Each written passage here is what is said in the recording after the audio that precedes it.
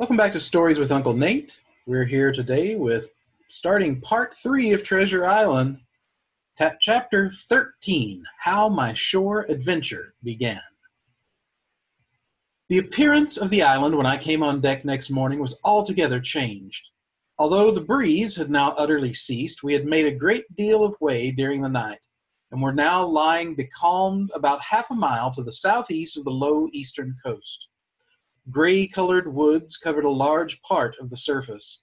This even tint was indeed broken up by streaks of yellow sandbrake in the lower lands, and by many tall trees of the pine family outtopping the others, some singly, some in clumps, but the general coloring was uniform and sad. The hills ran up clear above the vegetation in spires of naked rock. All were strangely shaped, and the spyglass, which was by 300 or 400 feet the tallest thing on the island, was likewise the strangest in configuration, running up sheer from almost every side and then suddenly cut off at the top like a pedestal to put a statue on. The Hispaniola was rolling scuppers under in the ocean swell. The booms were tearing at the blocks, the rudder was banging to and fro, and the whole ship creaking, groaning, and jumping like a manufactory.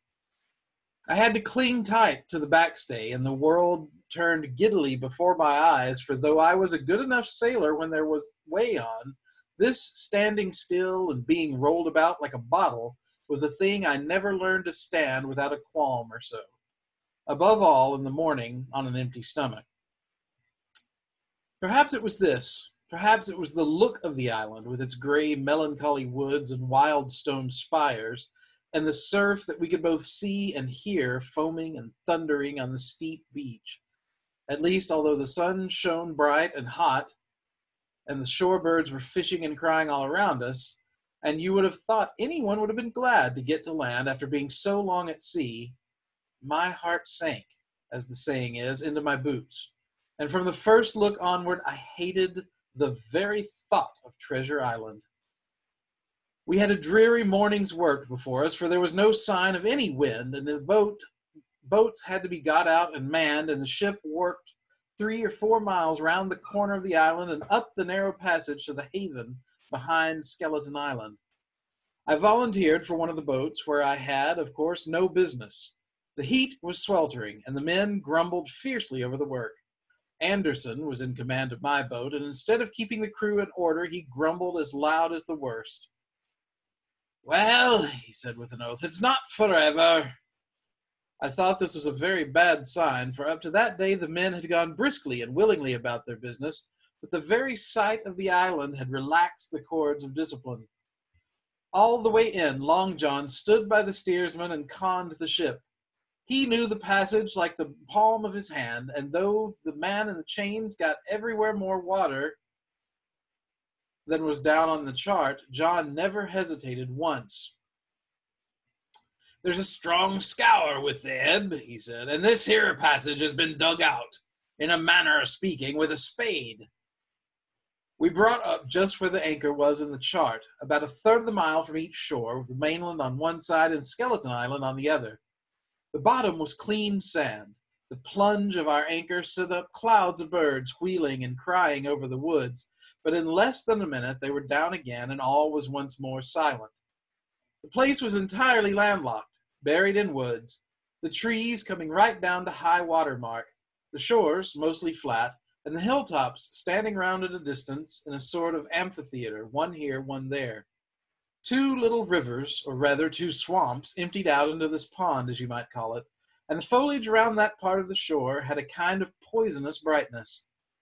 From the ship we could see nothing of the house or stockade, for they were quite buried among trees, and if it had not been for the chart on the companion, we might have been the first that had ever anchored there since the island rose out of the seas. There was not a breath of air moving, nor a sound but that of the surf booming half a mile away along the beaches and against the rocks outside. A peculiar, stagnant smell hung over the anchorage, the smell of sodden leaves and rotting tree trunks. I observed the doctor sniffing and sniffing like someone tasting a bad egg. "I don't know about treasure," he said, "but I'll stake my wig there's fever here." If the conduct of the men had been alarming in the boat, it became truly threatening when they had come aboard. They lay about the deck, growling together in talk. The slightest order was received with a black look and grudgingly and carelessly obeyed. Even the honest hands must have caught the infection, for there was not one man aboard to mend another. Mutiny, it was plain, hung over us like a thundercloud. And it was not only we of the cabin party who perceived the danger. Long John was hard at work, going from group to group, spending himself in good advice, and as for example, no man could have shown a better.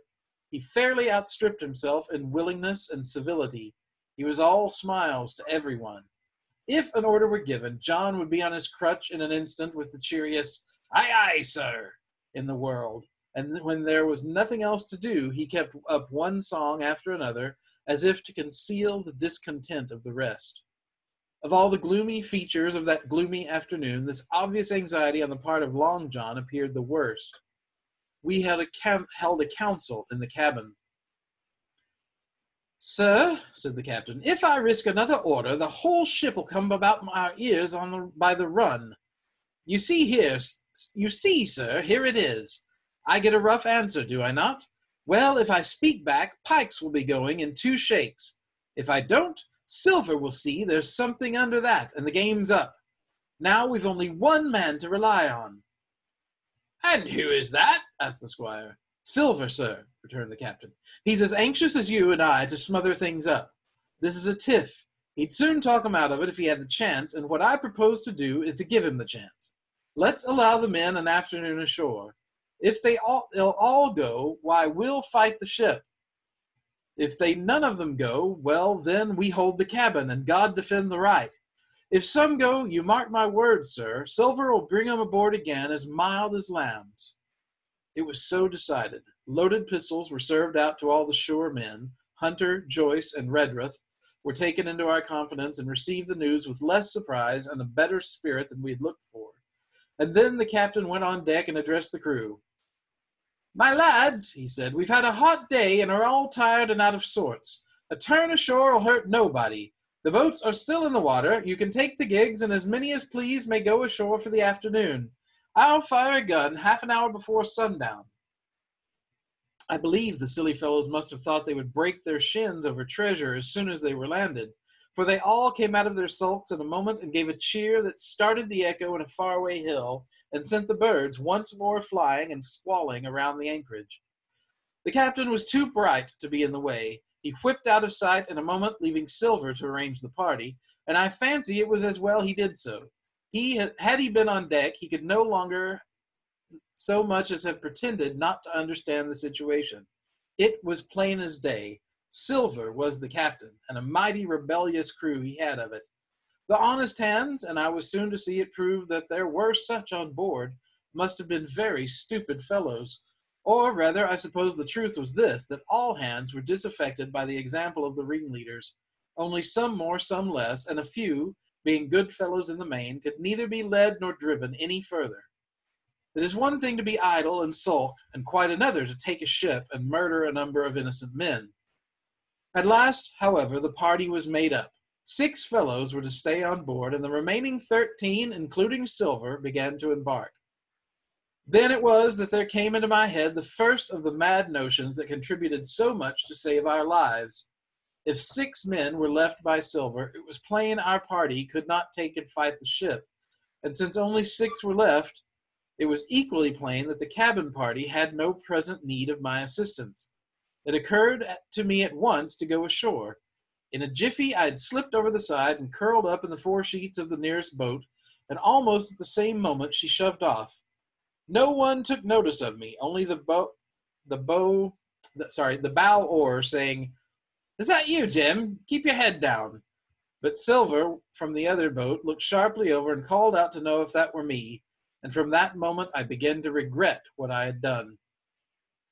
The crews raced for the beach, but the boat I was in, having some start, and being at once the lighter and the better manned, shot far ahead of her consort, and the bow had struck among the shoreside trees, and I had caught a branch and swung myself out and plunged into the nearest thicket, while Silver and the rest were still 100 yards behind. "Jim! Jim!" I heard him shouting. But you may suppose I paid no heed, jumping, ducking, and breaking through. I ran straight before my nose till I could run no longer. It's the end of that chapter. We'll see you next time for chapter 14, The First Blow. Everybody, things are getting worse here in Texas. I ask you all to please remember, stay safe, stay home if you can, keep your masks on, do every precaution, stay healthy. I'll see you next time.